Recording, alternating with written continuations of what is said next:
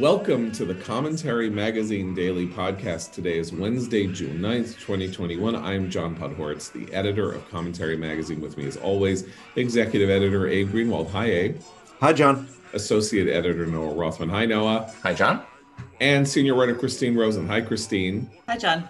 And joining us today, the polymath, the man who knows more about elections than Brad Raffensperger.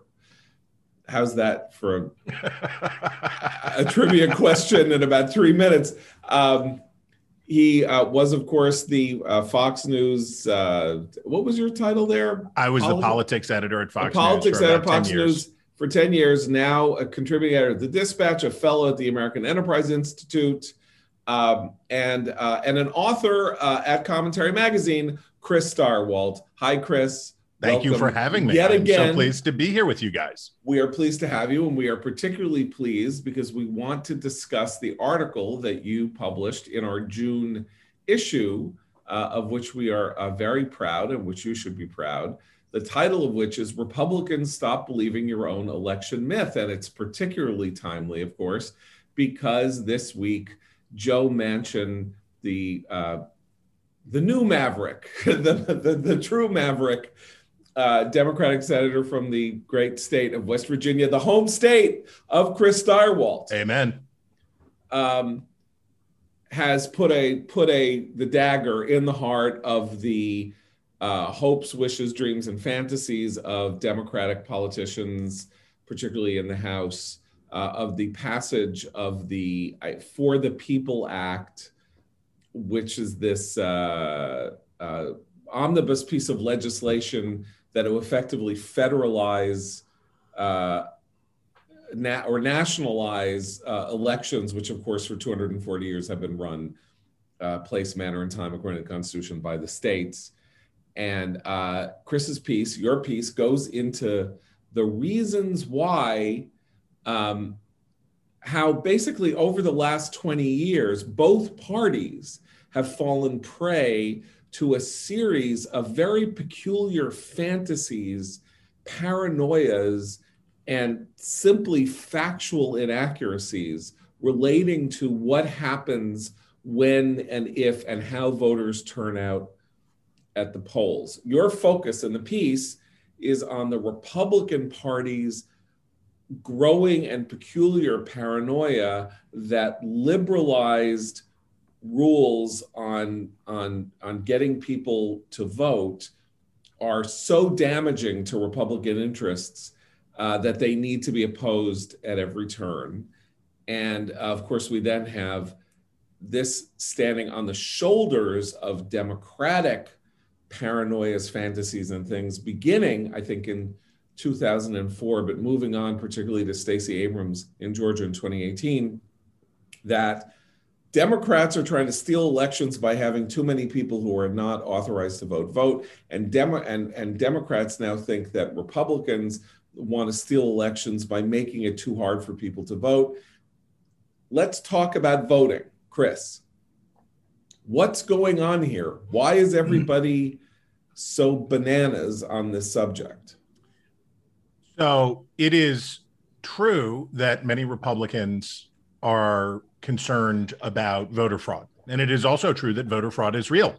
And it is certainly true that the current mythology is rooted in fact, right? It is rooted in the fact that big city Democratic machines had a long history of election fraud. And as a West Virginian, I can speak very, very directly to the personal experience of how rampant voter fraud was back in the old days. But for Republicans, this functions sort of like questions about crime rates. No matter what happens to crime rates. And when you say, yes, crime is up a little bit, but it's still a third of what it was at its peak in the 1990s, when you tell them that, they know that it's true that crime rate is really, really high. And that's how Republicans feel about voter fraud. And I do believe that it's sincere, but they would not pursue this course of action that they're pursuing unless they also thought it would be good for them to suppress voter turnout. We hear voter suppression used as a term that it's racist or immoral or that there's something wrong with it. People try to suppress the other side's voter turnout all the time. It's a huge part of it. Now, you can do it through ads. You can do it through scheduling special elections in off months to try to reduce turnout. There's a lot of things that people do to try to suppress turnout. Republicans believe that suppressed turnout, lower turnout is good for them. Excuse me. They believe that suppressed turnout is good for them. Consequently, they are doubly enthusiastic about legislation aimed at making it harder to vote. What I looked at was all of the evidence points to one thing. Higher turnout has no correlation to partisan advantage. There just isn't any. There is a mountain of scholarship on this and studying elections over the past 30 years. There's simply no correlation between more people voting and one party being advantaged. Furthermore, the voters who Republicans say they want are low propensity populistic voters brought in by Donald Trump. Those are the voters who say they're going to bet their future on, build their future on. Those are the people who would be more likely to be impeded by obstacles to voting. Whereas for the regular Republican base, for the traditional Republican base, they'll vote. They'll walk through a hail of bullets and crawl over broken glass to go vote because that's their civic obligation. Well, let's talk about 2004, because what you're talking about here are these local bills, particularly in Georgia and Texas, to, in some cases, simply to restore the status quo ante before the pandemic. Noah talks about this, Harris County having 24-hour drive-through voting in order to make sure that people didn't have to touch other people or stand in line or whatever, and that some of this is just about restoring ending the emergency rules that made voting, but also to codify some of the conventions that were used in the 2020 pandemic to make voting easier, and to codify them into law in Texas and Georgia. Both of those have embraced some of this more lax approach to voting. And I should point out that Democrats are the obverse. They wrongly believe that greater turnout benefits them. So what they're pushing in their national legislation, what they're doing is they believe will help them because they wrongly believe that greater turnout helps them.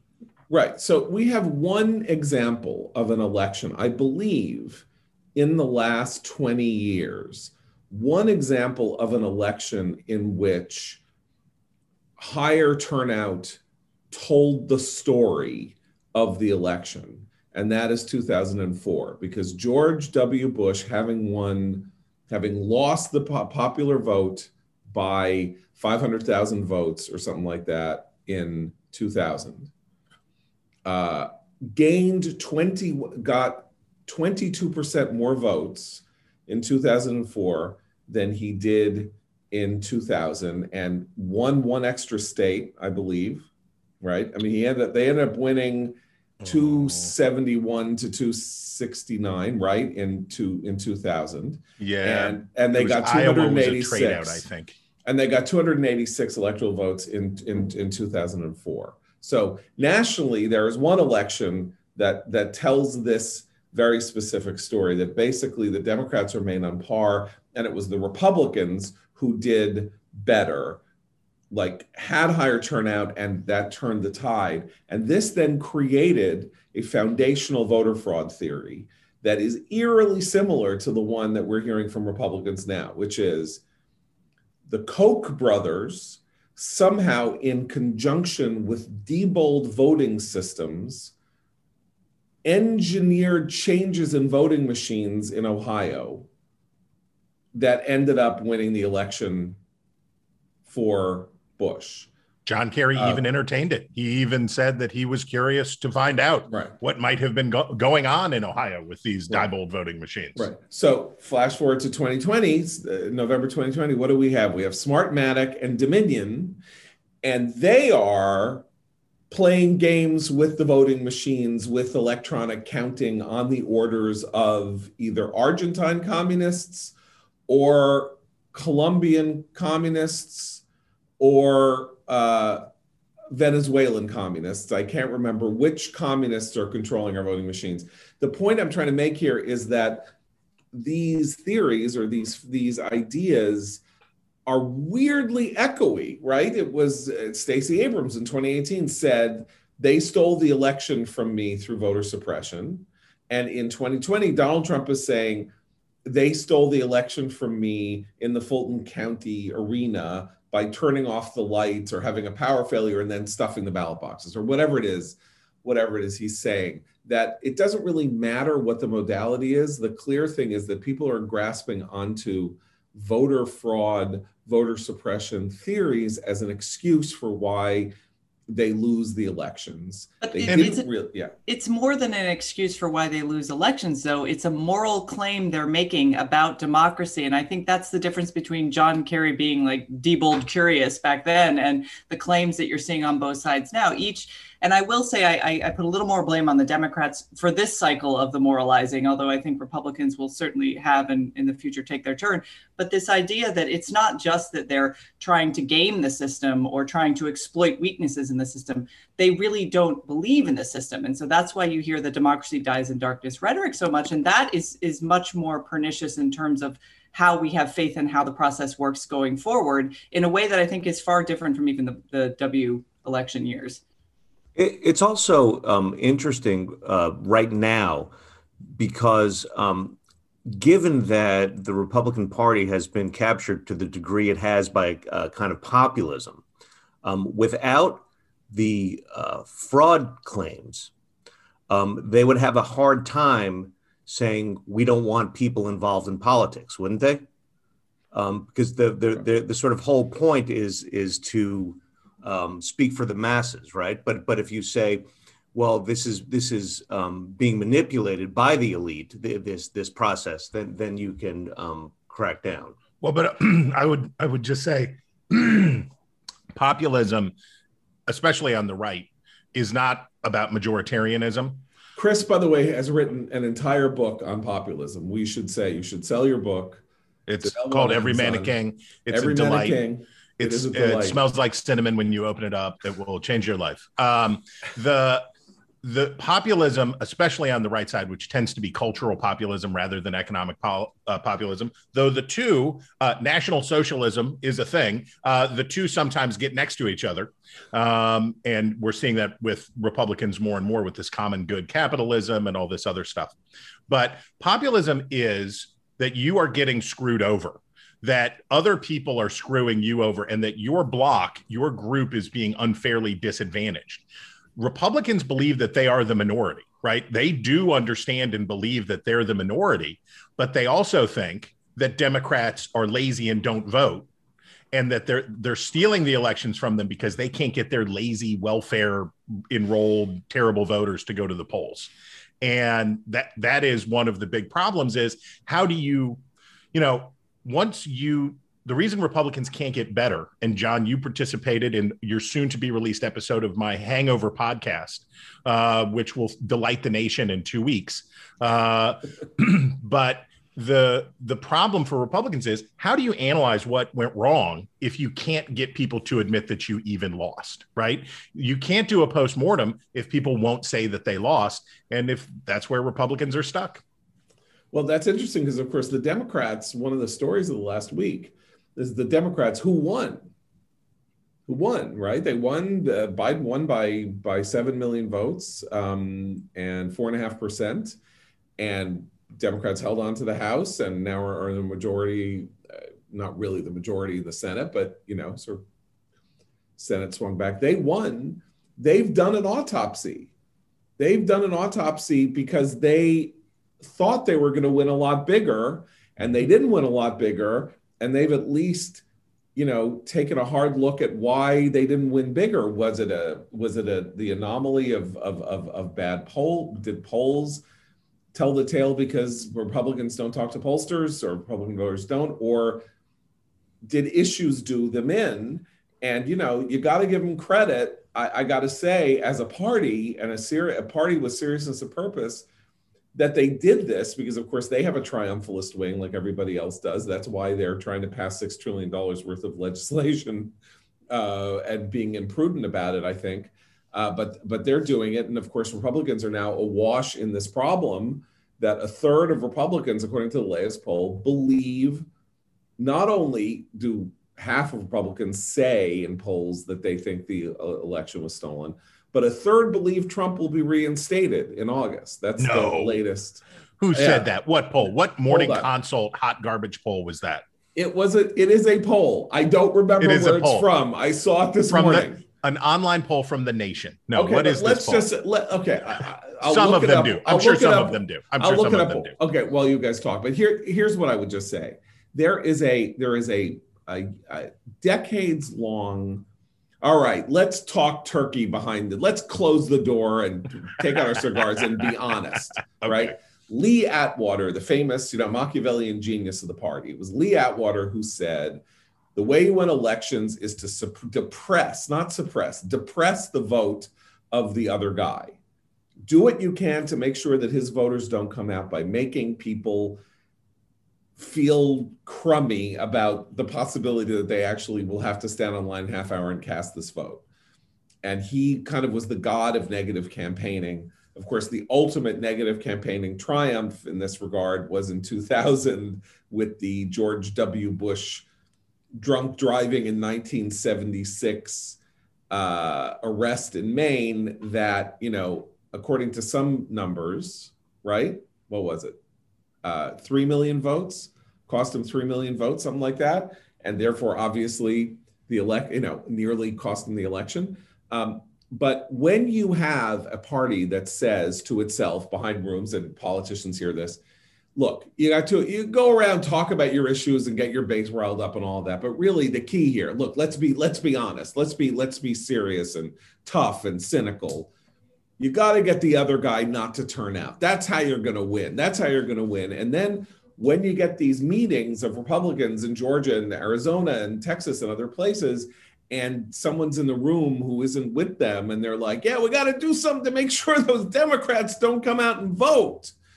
It's based on this 30-year idea of Lee Atwater's that is problematic because we know we have all sorts of evidence that it just isn't true, that people are more that depressing you need to have a real thing to depress turnout, not just sort of like, Well, I think you have to delineate between messaging and structural changes.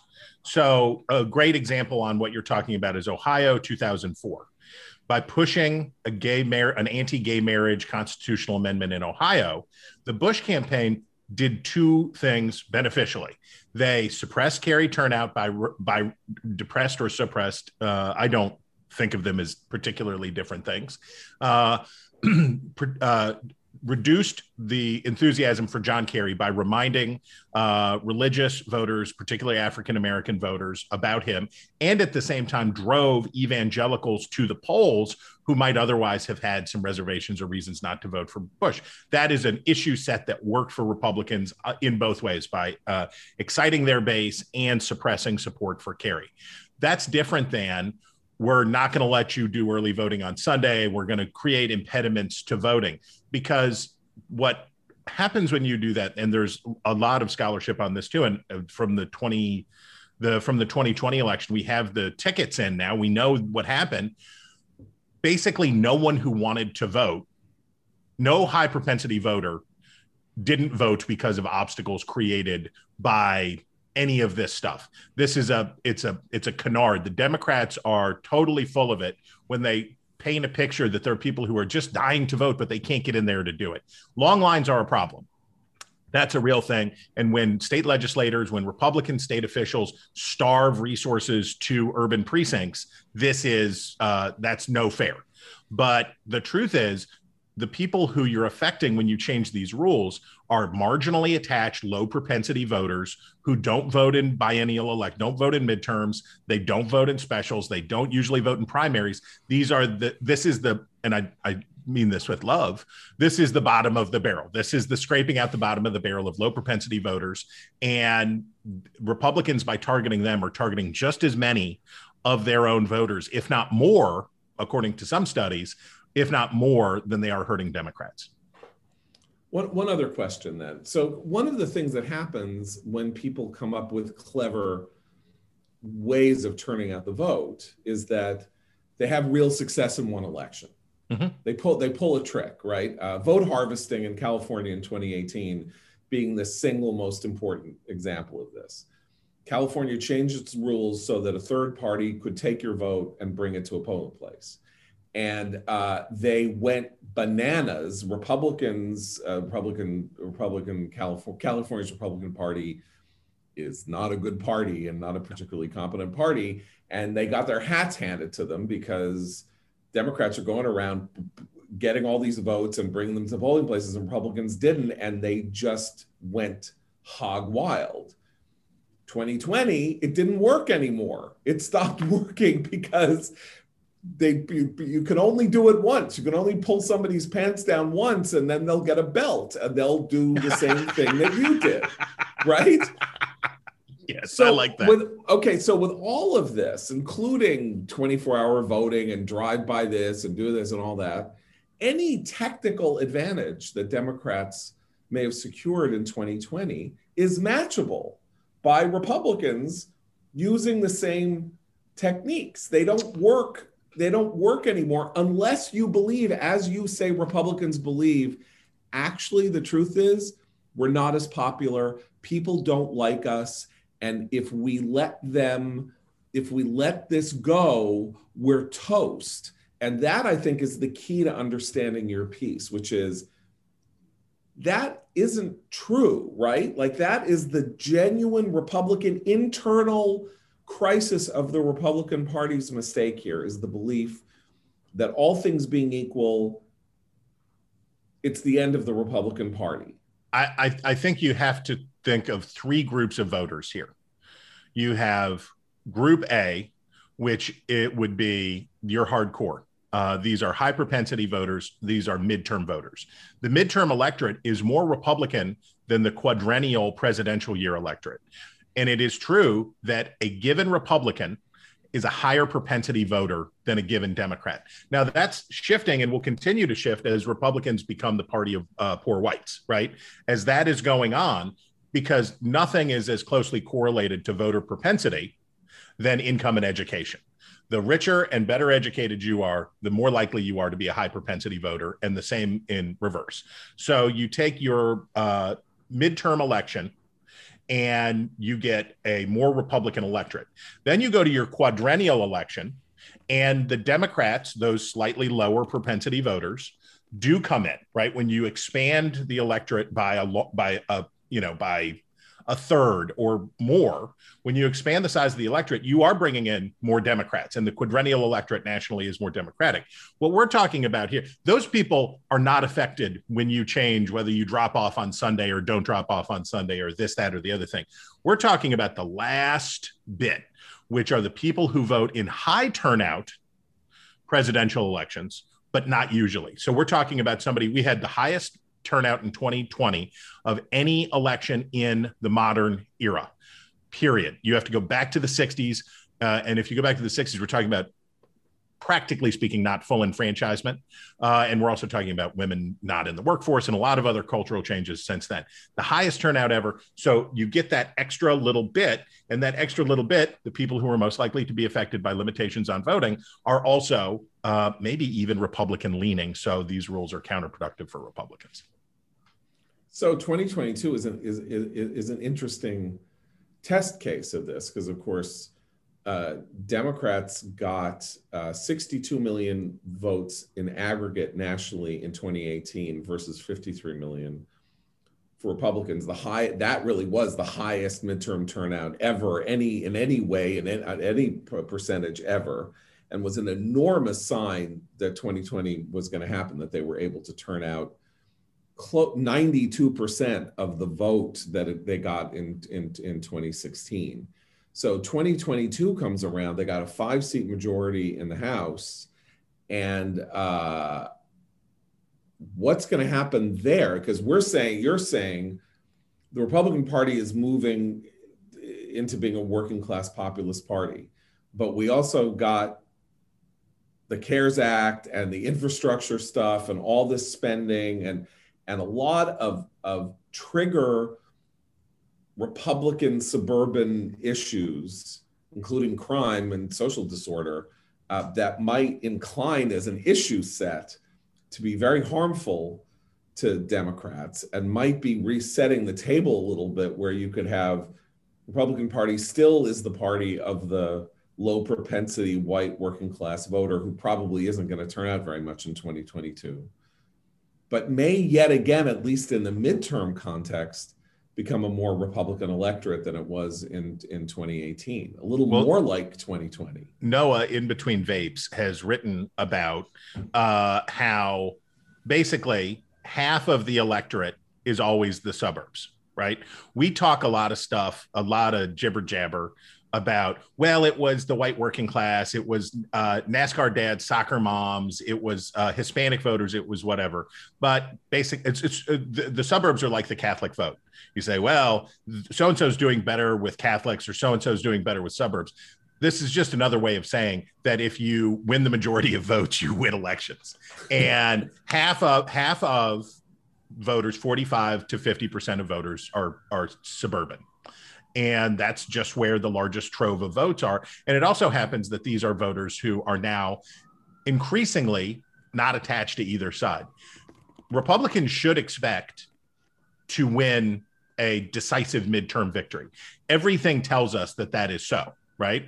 The average loss of seats for the party in power in the president's first midterm since Ronald Reagan is 22 seats.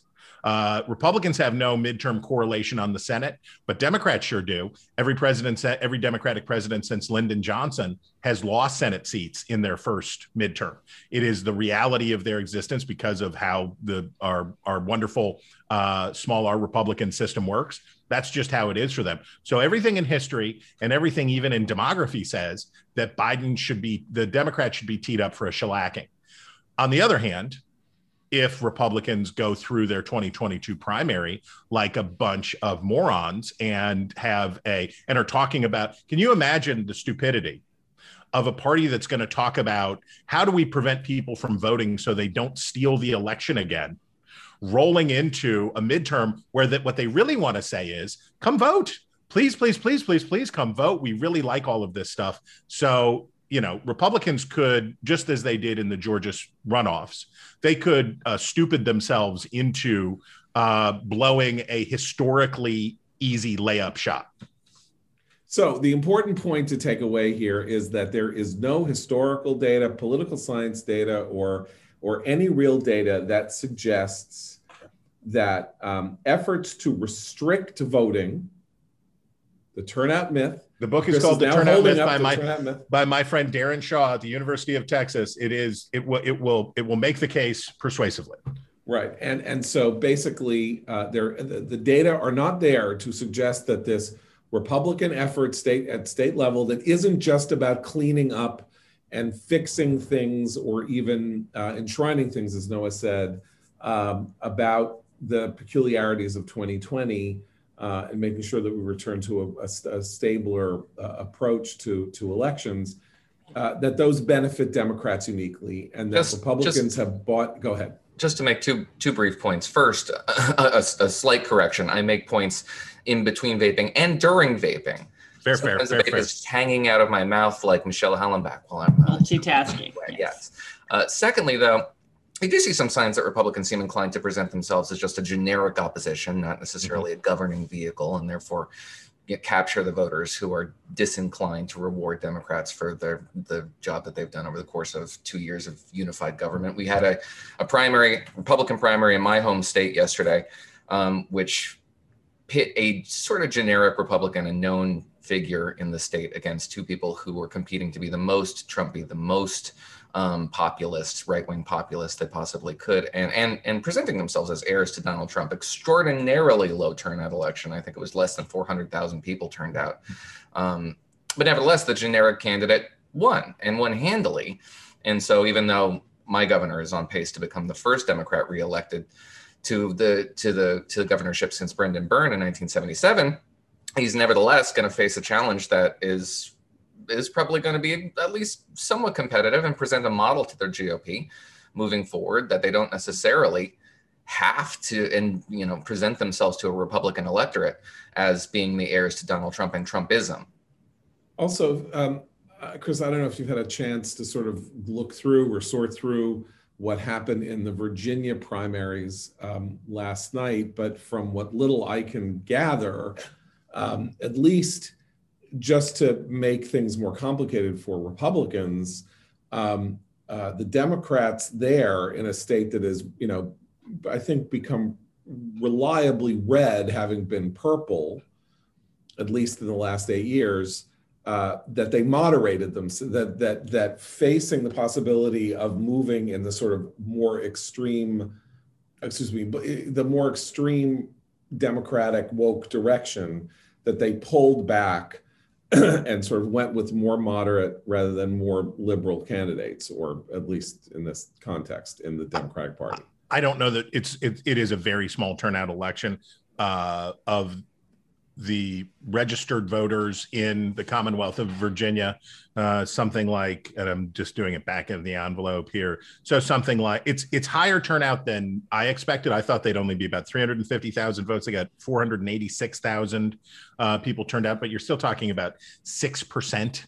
You're talking about 7% turnout out of it. Now, the Republicans didn't have a statewide primary. They had local primaries. They didn't have a statewide primary because they did a lash up between a convention and an election with ranked choice voting and whatever. They still got their best candidate, though. The Republicans still got their best candidate in Virginia. And they did the same thing that Noah described in New Jersey, which is they had two goofballs running to see who could be the goofiest, right? It was Pete Snyder and Amanda Chase were running around seeing who could out-Trumpo the other one. And then you had Glenn Youngkin from our rich guy town that he, this mega rich dude, came in and bought a lot of Trumpy kind of staff and advertising, but maintained a pretty normal message and is their best candidate for the general election. What Democrats did with Joe Biden is what they did with Terry McAuliffe. The Democrats in Virginia did for Terry McAuliffe. There were 3 African-American candidates, including Justin Fairfax. I think the term of art was credibly accused of sex crimes. That and 2 African-American women, 1 former legislator, 1 current, put together. I don't even think they beat, and I'll have to look, but I'll put it this way. I would not be surprised to find out that Terry McAuliffe, who got like 65% of the vote overall, didn't beat the 3 of them put together with African-American voters in Virginia. Justin Fairfax, I believe, if I saw the numbers correctly, for a sitting politician, may have gotten the fewest votes in the history of, he should, in 17,000 votes. A guy who's been elected statewide got 17,000 votes in his own primary. And had this credible accusation not occurred, and had the governor, to whom he is lieutenant governor, not been caught in in blackface or a Klansman hood. My money's on the hood, not the blackface. One but or whatever. The other. Fair enough. I mean, Justin Fairfax should have been the candidate.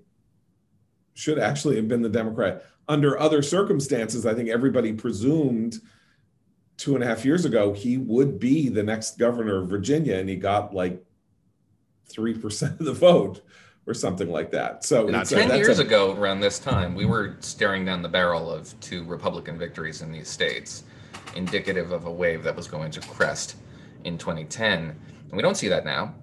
We don't see anything like that now. No, well, that's true. But I mean, there were the surprise victories of 2009 across the country, by the way. No, you had. They weren't all that surprising.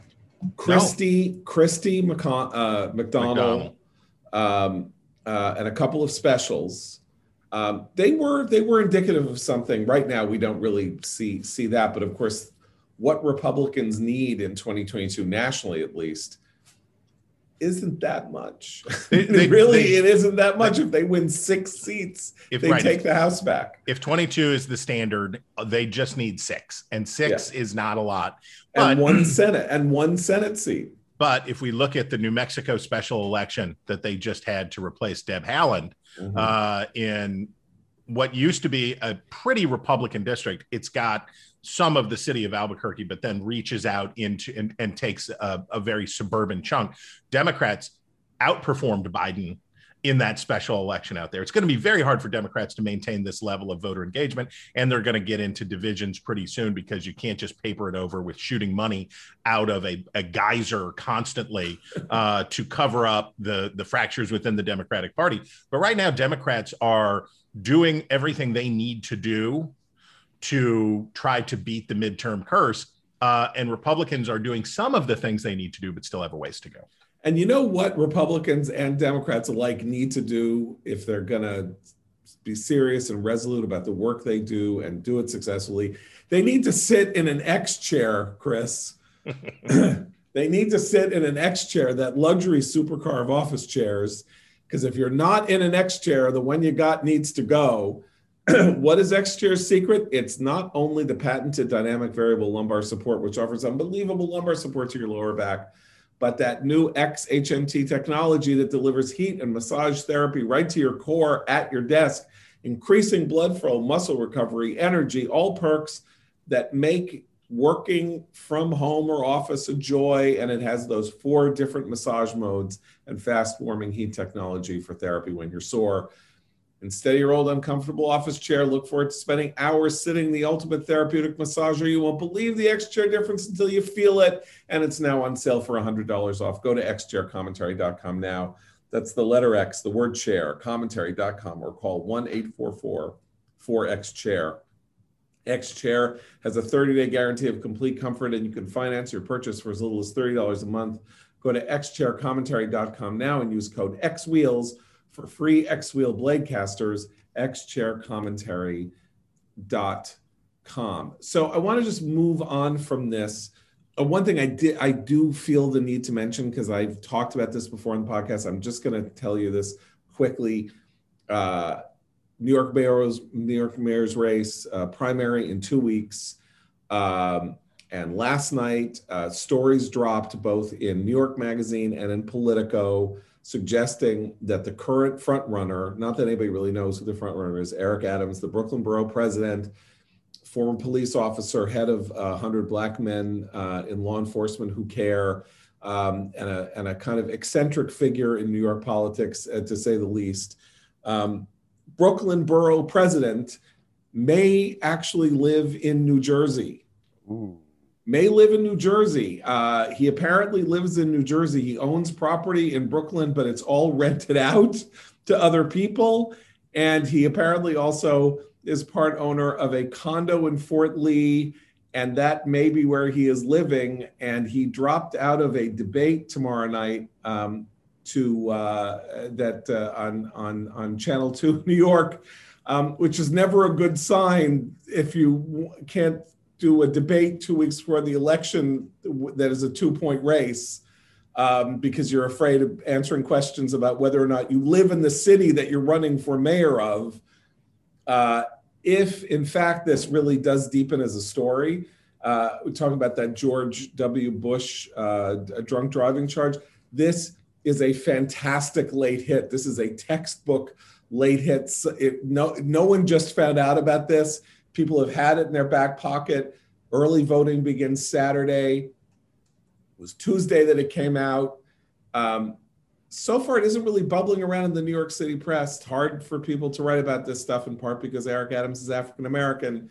But I don't know. That's pretty good. That's some pretty good politicking going on there. Has thrown the cards up in the air for the race in a way that theoretically would benefit Andrew Yang, who is either neck and neck or just slightly behind Eric Adams, although nobody knows because it's ranked choice voting. Anyway, I wanted to tell you guys that just because I've talked about this race and it is such a defiantly peculiar race. There is a great piece on Real Clear Investigations this morning by Richard Bernstein, former longtime correspondent of the New York Times, was the China bureau chief, many other things, a very good writer, a very impressive guy, about the celerity and the absolute sort of mad dash toward an ending of color blindness as the American standard, particularly not only at universities, which we know about, and in schools, but also in corporations and all of that. And I commend it to everybody at Real Clear Investigations. It will not, no individual detail may be unknown to you, and it may not, none of it may surprise you or strike you as new, but in aggregate, it is a powerful argument that with unbelievable speed, we have moved from a society that is dedicated to the notion that true fairness involves color blindness to a society that believes that color consciousness and race consciousness is the most important way to achieve a just society and acting on that consciousness. So I wanted to propose one quick thing and ask you guys to respond to it, which is that, so all societies privilege some things over other things. You know, societies that engage in ancestor worship, for example, or are sort of organized on the idea that the most important people are the oldest and they're the wisest and all of that. So they privilege the old over the young, right? Or some societies privilege, we privilege families over single people in our tax code. We've increasingly decided to privilege safety over risk, both in the economy and the way we regulate the economy and all of that. It's important to us to have national parkland, so we privilege that, whereas a different America with a different set of values might look at parkland and say, this is all empty, there should be buildings on it, all of that, right? So there are things, all societies privilege some things over other things. So it's a choice that has been made in American society effectively over time to make our ideal color blindness and race blindness and to deal with the individual one-on-one from the inside out, as Glenn Loury's book in the 1990s put it. And it appears that that choice is being changed and that we are moving almost explicitly to a society in which every profession, including professions that would seem to be colorblind simply by virtue of what they are, like the study of mathematics or stuff like that. Now, what is more important is to make sure that there is just and equitable representation by race and by gender and by whatever in these professions, including, as I say, being a professor of mathematics, something like that. So color blindness is an ideal. It's nothing that's been achieved and may never be achieved, but equity is an ideal also. It will never be achieved. There will never be equity in the world because some people are abler than others in many different ways. Like I will not be a professional athlete. Depends on the sport. Pick a sport. You don't know. Curling. I went right to curling too. Skeet shooting, bowling. Yeah. Old time bowling. Pickleball. Yeah, I don't mean to interrupt you, but bowling, yes. you clearly passed the Turing test here. What you're describing is in the terms you're describing it are far too charitable, vastly too charitable. What you're describing is a Harrison Bergeron-esque future in which a handicapper general insists that because you have the capacity for achievement, you must be fettered. That you cannot achieve that which is that your merit allows you to achieve because others cannot. And so therefore these equity advocates have adopted a view that suggests that maybe because certain people by virtue of their accidents of their birth are incapable of certain achievements, no one should be allowed access to those achievements. Well, this is the interesting debate actually that's going on right now, right? Just like there was always a tension between the ideal of colorblindness and the ideal of diversity, which was another thing everybody paid obeisance to, particularly corporate America. There's this weird tension now about equity and structural racism and the questions about what it means for achievement, particularly in schools. And there are different approaches right now. There was California, for example, has tried a couple different things in this, what they call a detracking movement. They either say honors classes for everybody. So we're not going to, keep some kids in different classes or call them honors classes. So everyone is an honor student. But then there's the other thing that they're also trying, which is eliminating the excellence in mathematics classes, the ones that kids had to kind of have the grades and the teacher recommendation to go into, which is what you're talking about, Noah, which is cutting off excellence in order to claim that everyone is brought up. But I think the important context here, particularly with schools, because this is happening in a lot of school districts, some here in DC and in Thomas Jefferson High School in Virginia has had a big debate over this. I think it's important to note that a lot of this is coming from ideologues who think it's an easier Band-Aid fix to claim, oh, honors for everybody, detracking, everybody's equal, than it is for them to deal with what is in fact the structural problem here, which is that some families are not at the very beginning of their kids' educational lives committing the resources and the time and the devotion to their kids' education that others are. And that is an unequal thing. It's a happenstance, it's a circumstance of birth. Trying to fix it at the middle school and high school level by eliminating honors classes for the kids who are achieving is not the way to fix that problem, but it's a very easy ideological narrative that you can say, look what I did to fix it. Again, even this is too charitable for me. I mean, we're using a lot of big words to describe racial prejudice. And particularly when it comes to arithmetic, the study of math, where people are now endorsing the insulting notion, literally, that 2 + 2 may equal 5. In part because that might be someone else's experience. You don't know. You can't say what's right or wrong. And if that's their experience, man, you just got to go with it. That is bigotry.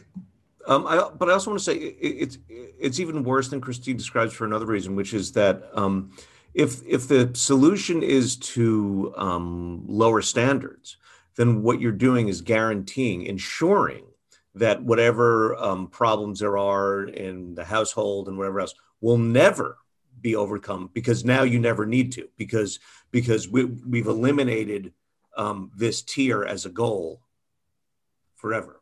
Okay, well, go ahead, Chris. Well, I mean, I think this is a lot more about enforcing a new kind of elitism than eliminating elitism as a tier. I think this is a bunch of garbage that is these are the new semiotics of the new elite. And it is how new elites are trained to talk. This is what we hear from reporters at the New York Times. This is what we hear from people in elite institutions. I constantly hearken back to the great piece by Michael Powell on Smith College, and the meltdown there over the young woman who claimed that she was racially profiled because a janitor called security on her for being in the wrong building and destroyed the lives of all these working poor people, including immigrants. I think a lot of this stuff is just the new jargon of the new elite, that they know that this is how you're supposed to talk and that they're trained to talk in this way. I don't think they want a really egalitarian society. They just want to demonstrate their membership in this new snooty patootie way to live. Okay, so I agree with everything you have all said. It will not surprise you. I'm suggesting that the risk and the threat that we are talking about here is philosophically far broader than any of you is quite fathoming. By which I mean, Noah, you say this is bigotry. It is only bigotry if by bigotry you are referring to the notion that it is an incredible injustice to do wrong or to do harm to an individual person, a kid who should be able to excel, but is not allowed to by the Harrison-Bergeron rules that you are laying out, right? Societies can change that calculus. It is bigotry, but they can say it is more important that we look at this from a class or group standard. I'm sorry, a macro standard than a micro standard. America looks at it, we are a nation created with the ideal of individual liberty, and therefore we have a micro standard, but that's unjust. It's unjust. You can do that. It's a total redefinition of what it means to be an American. But doesn't it have to be a collective decision?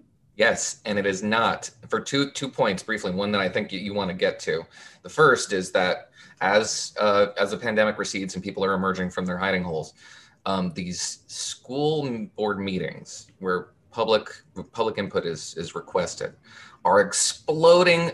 People are lining up outside the door half a block long. It's story after story in local municipalities about people raging against an elite consensus that imposed critical race theory on the curriculum. And it is very similar to a conservative predilection that really was expressed high-pitched outrage over Dr. Seuss's estate's decision to discontinue the publication of 6 particular books.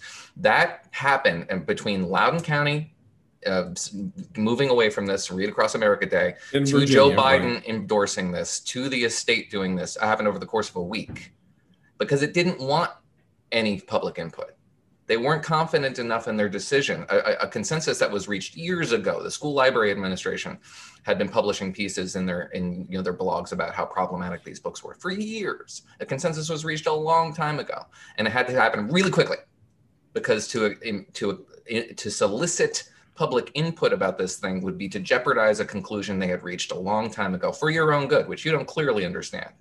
Well, and to not allow public input also prevents them from having to confront the actual statistical facts. So at Thomas Jefferson High School in Virginia, for example, parents are suing about the new admissions requirements that they claim are quote unquote holistic. But basically what it's meant to do and what it's clearly targeting are the higher percentage of Asian American students at Thomas Jefferson High School and the very low number of Hispanic and Black students. So but if you look at it like that, it's much easier to say structural racism and then count Asians not as a minority, which they are, but they're a very high achieving minority. They become white adjacent. They're counted as white because they're achieving. So having the public forum where you have immigrant Asian parents standing in front of a microphone saying, my kid spends all day Saturday studying for tests because this is the way our family sees a path forward in this country.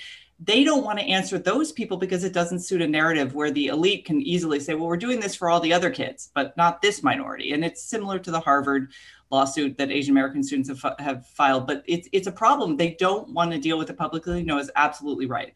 I mean, one thing I wanted to ask, Chris, let me ask you, because I myself, autobiographically, right, I'm a classic person of privilege. I'm the child of upper middle class, highly educated people who did thought work. But my father was the son of a milkman. My mother was the daughter of a guy raised by a single mother whose husband beat her, and she fled from him to America and raised him alone in a ghetto. So I'm not that removed, though, of course, I seem very much removed in these positions. And one of the things that I sort of know about in their life histories is, of course, that the very act of privileging, let's say, education, for example, of being the sort of person who says, my child has to do well in school, this is a key core value for me and my household will be organized around it, is a cultural choice that many people don't make. I mean, just for the sake of argument, you can say that in West Texas, it is way more important to get on the football team than to be on the dean's list or the honor roll. And that is this is not a judgment that I am passing. This is a very big country. There are a lot of cultural differences. People who are themselves, for whom education is not a core value, are not bad or wrong. They are maybe doing harm to, their kids should do as well as they possibly can. But, to say that you take apart an entire school system in order to make sure that people who come from backgrounds or come from households or stuff like that, where this is not the thing that is most important to them, in order to make them, elevate them, as opposed to the people for whom it is the most important thing, that's weird. And it's a weird misunderstanding of sort of how we're supposed to look at our fellow citizens, I think. Well, we're not supposed to say it's better to go to Harvard than not to go to Harvard, but that's effectively what this entire doctrine is about. Yes, and there is a thing here about the problem with equality of outcomes is that we may seek different outcomes for ourselves in a free society. We may prioritize things differently, rightly, right? We may rightly prioritize things differently. And talking about the high school football, you're looking at a two-time statewide West Virginia speech and forensics champion. Now, would that have been harder in New York? Probably, but I'll take it as a old editor of mine. Oh, Chris, for God's sake, if you were in my speech, and I don't care, you could be you could be in ancient Athens, you would win the speech and debate award. As a old editor of mine said, after I'd won a bunch of awards at the West Virginia Press Association, I was coming back to the table. He said, "Boss, now remember, it ain't that you're that good; it's that the rest of them are that bad."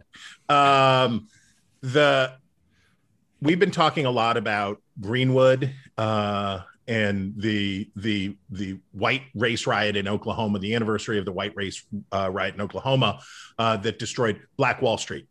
And the story as it is told is good insofar as it goes about pointing out how white resentment at African-American success in Oklahoma 100 years ago caused this vicious attack. Correct. Lost in the discussion, though, was how you got a Greenwood district. How did you get Black Wall Street? And the way that you got Black Wall Street was Booker T. Washington had one adherence in the African-American community across this country and in burgeoning middle-class places of enlightenment and learning in Washington, D.C., Pittsburgh, Pennsylvania, Harlem, Kansas City, Oklahoma, so far-flung places, right, where a burgeoning Black middle class was based on the Booker T. Washington's idea, which is we have to model other successful minority groups like Jews. Now we can say Mormons, we can say Lebanese. We got to stick together, and we got to make ourselves economically indispensable to the community. And we've got to get rich, and we've got to build our own power base so that we can buy our way into the American system. It works. And it has worked for other groups. And Booker T. Washington was saying that. He, thanks to the help from a lot of paternalistic white people, lost the debate inside the African-American intelligentsia to W.E.B. Du Bois, who won the election to be president of the NAACP and embraced a different concept, which is we must make white people make us equal. We must demand equality from whites, and we must shame whites into giving us this equality up front. The tragedy of all of that we talk about, the tragedy of the very well-written piece that you shared with us and that we're talking about here, the tragedy that's outlined in here is no one can make another person equal. I cannot grant and bestow equality on another. That Flibberty Gibbet at the National Geographic magazine, who signed her plea for new subscribers, race card, white, privileged, with lots to learn. Can you imagine an arrogance more effulgent, more ridiculous than a white lady saying like, oh, I know I'm so privileged, but I'm just trying to get around it. I'm just trying to learn about how much better I am than you so that I can offer you a hand up.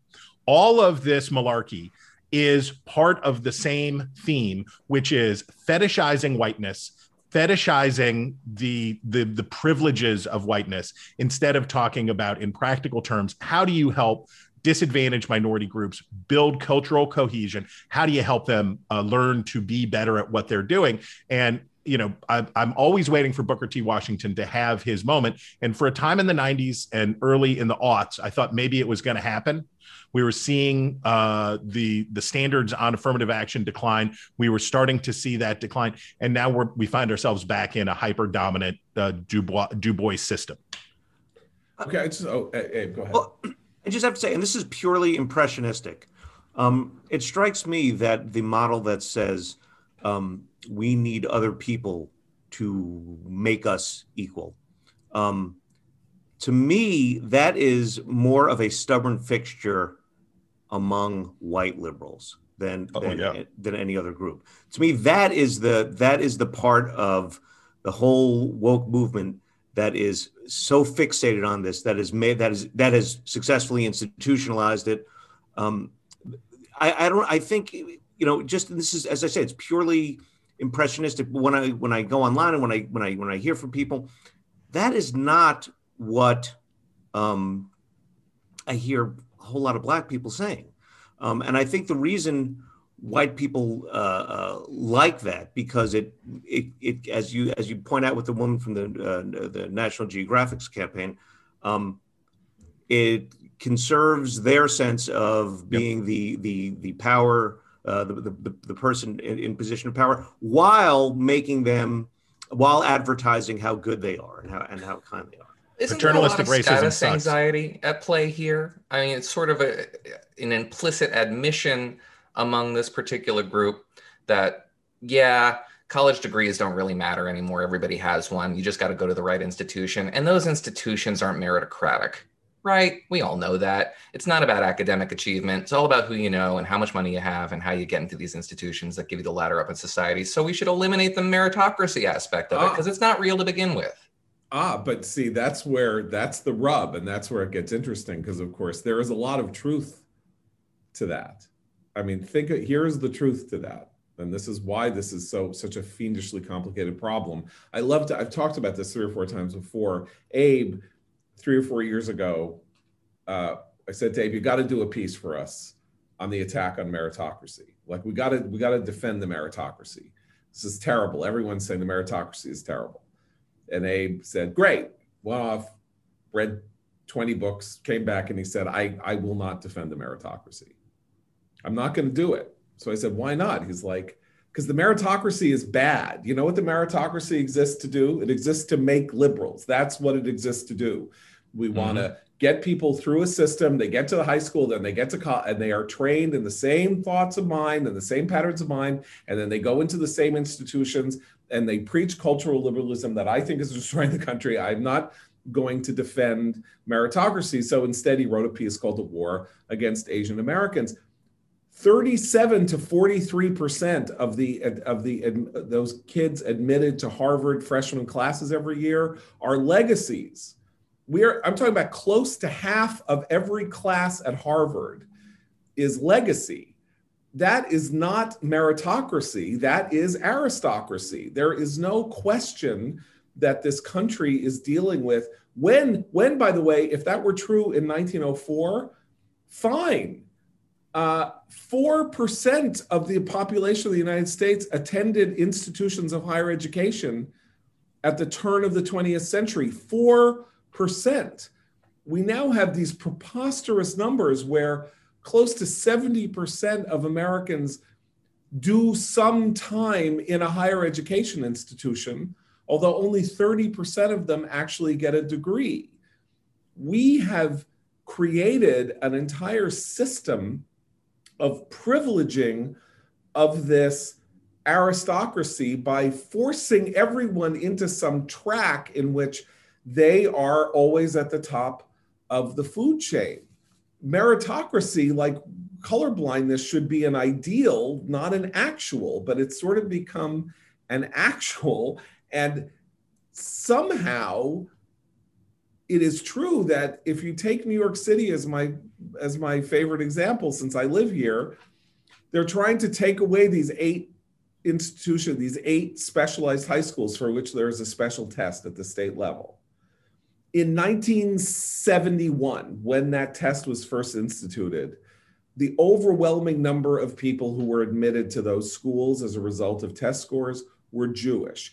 In the last 15 years, the overwhelming majority of the kids who are admitted to those institutions are Asian, right? They were Jews, now they're Asian. So what has to happen? Non-Jewish whites and non-Asians, whatever you want to call it, let's get rid of the test. I don't need it. My kids aren't using it. The only people who really need it or really hunger for it or really need it in this wildly disproportionate way are Asians, who make up among the poorest populations in the city.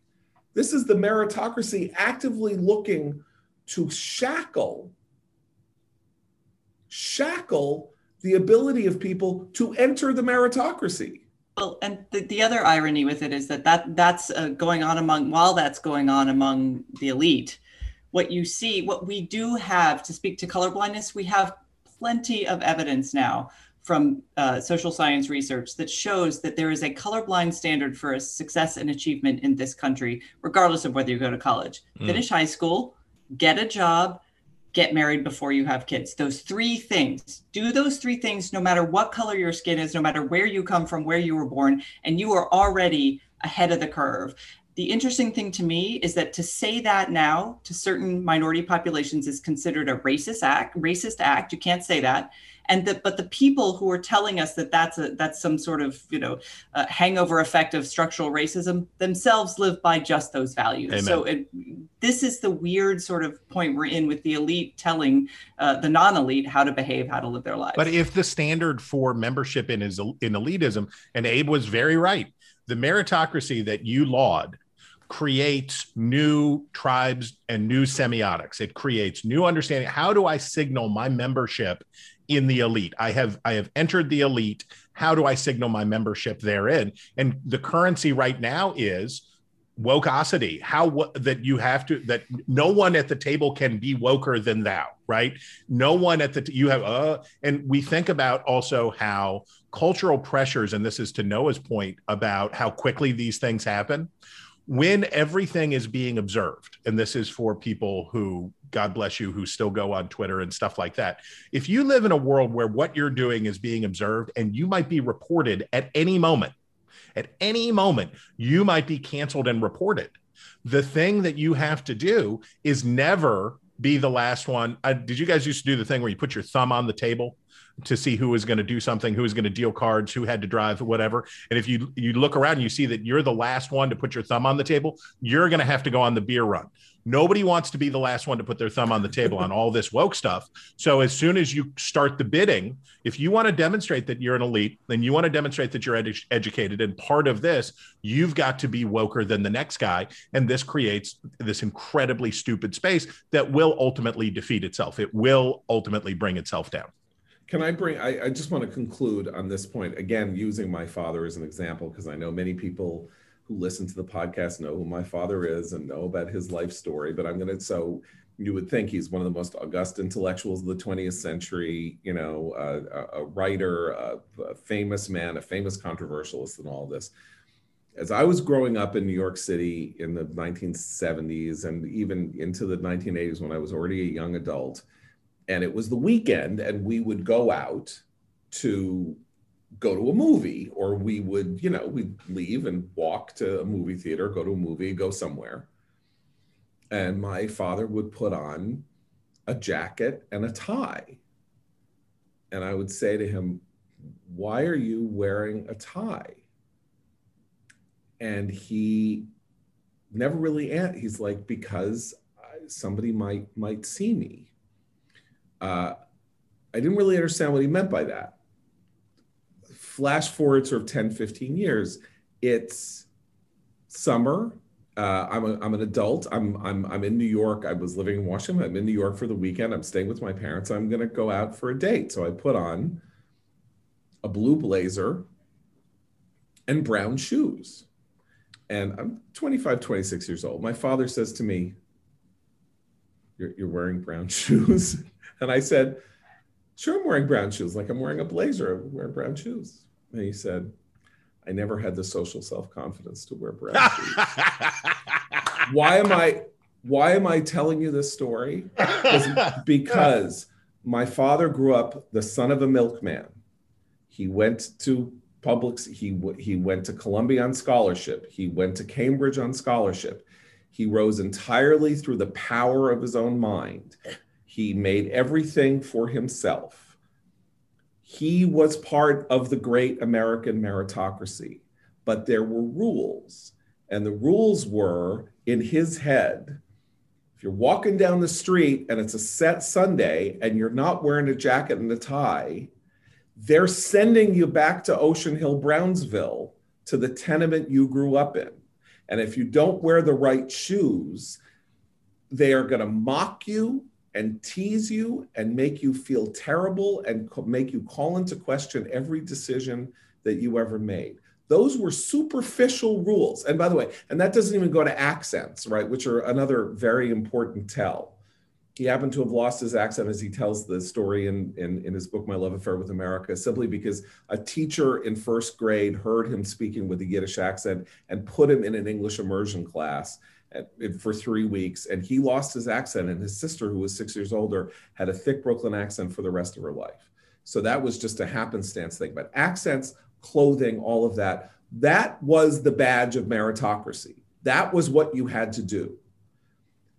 Imagine a world, we have now transferred into a world in which, as Chris says, the badge of being in the meritocracy is what you think, is the opinions that you hold about certain things. And that if you don't have them, you are going to be sent back to Ocean Hill, Brownsville, into that tenement, or whatever that is in 2021, whatever version that is. You are cast out. You are no longer part of the class that you worked your life to get into and to be a part of. And that is not sustainable. People are not going to be able to live under these conditions as Americans, is my view. And we are going to see an explosion outward. I don't quite know how it's going to work. The only analogy I can think of, I know we're running very long, but Chris, I was hoping maybe you can respond to this. We're talking about how all this happened without anybody really voting on it, right? I mean, this sort of all corporately and school boardly and all this, it just sort of happened and nobody was given the right to be the check on it. So this is an inexact analogy, but when the Supreme Court decided to say that abortion was an unlimited right in 1972, abortion, which was an issue that was working its way through the legislatures and this and that and everything, all of American politics was reformed at that moment. The single most important political event of our lifetimes, or my lifetime, since some of you are younger than this, was Roe v. Wade, because it created the modern conservative movement. It created the politics of the modern feminist movement. It created counter politics. It created the Republican move on the courts, the liberal counter assault, all of this. And it all happened because what happened here was not put up for a vote. What happened on abortion was not it was deemed by fiat.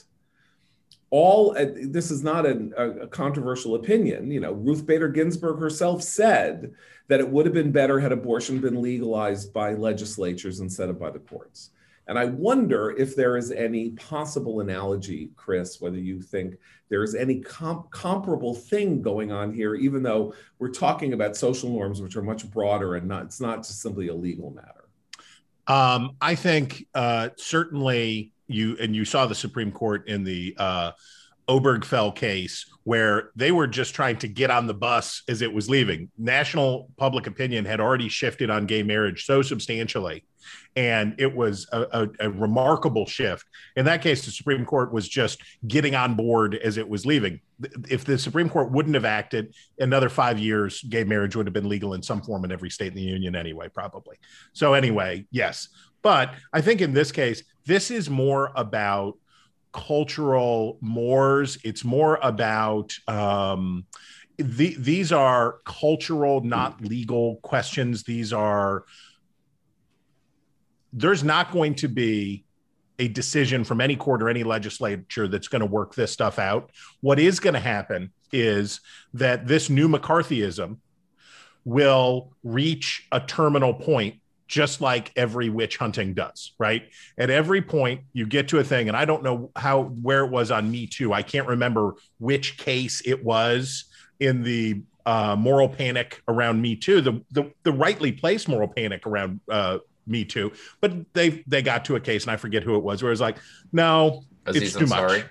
Yeah, Aziz Ansari. No, actually, it's too much, and we're hurting probably okay people. And, public masturbators are not really our friends, but should we destroy their lives for public masturbation? I don't know. So you reach that tipping point. I think we're rapidly approaching a point where culturally people are just fed up with the cancel culture and the wokeness. And it takes time because at first you hear outraged individuals you hear Glenn Beck and you go, oh goodness, please calm down. Holy crocono, get a step away from the chalkboard. And it's cultural Marxism and don't you understand and all that stuff. And normal people try to ignore this stuff as much as possible. But then you reach a point where it permeates to such a point that the governing third of the country, the persuadable third of the country says, this is too much. And it starts to look ridiculous and it starts to be preposterous. That happened with sexual libertinism, with everything that is a counter reaction. it outruns its supply lines eventually and snaps back. And I think that's what will happen here. From your mouth to God's ear. And thank you so much for joining us today. This has been a fantastic conversation. I think that's my view, but you may feel different. Well, I love you guys, and I marvel at the fact that you're able to produce so much good conversation so often. It is, if I may say, a mitzvah. Well, all I can say is that this is I would say this is the finest gathering of talent since Chris Starwell dined alone. So with that, for Abe, Christina, no, I'm John Podhoretz. Keep the camel burning.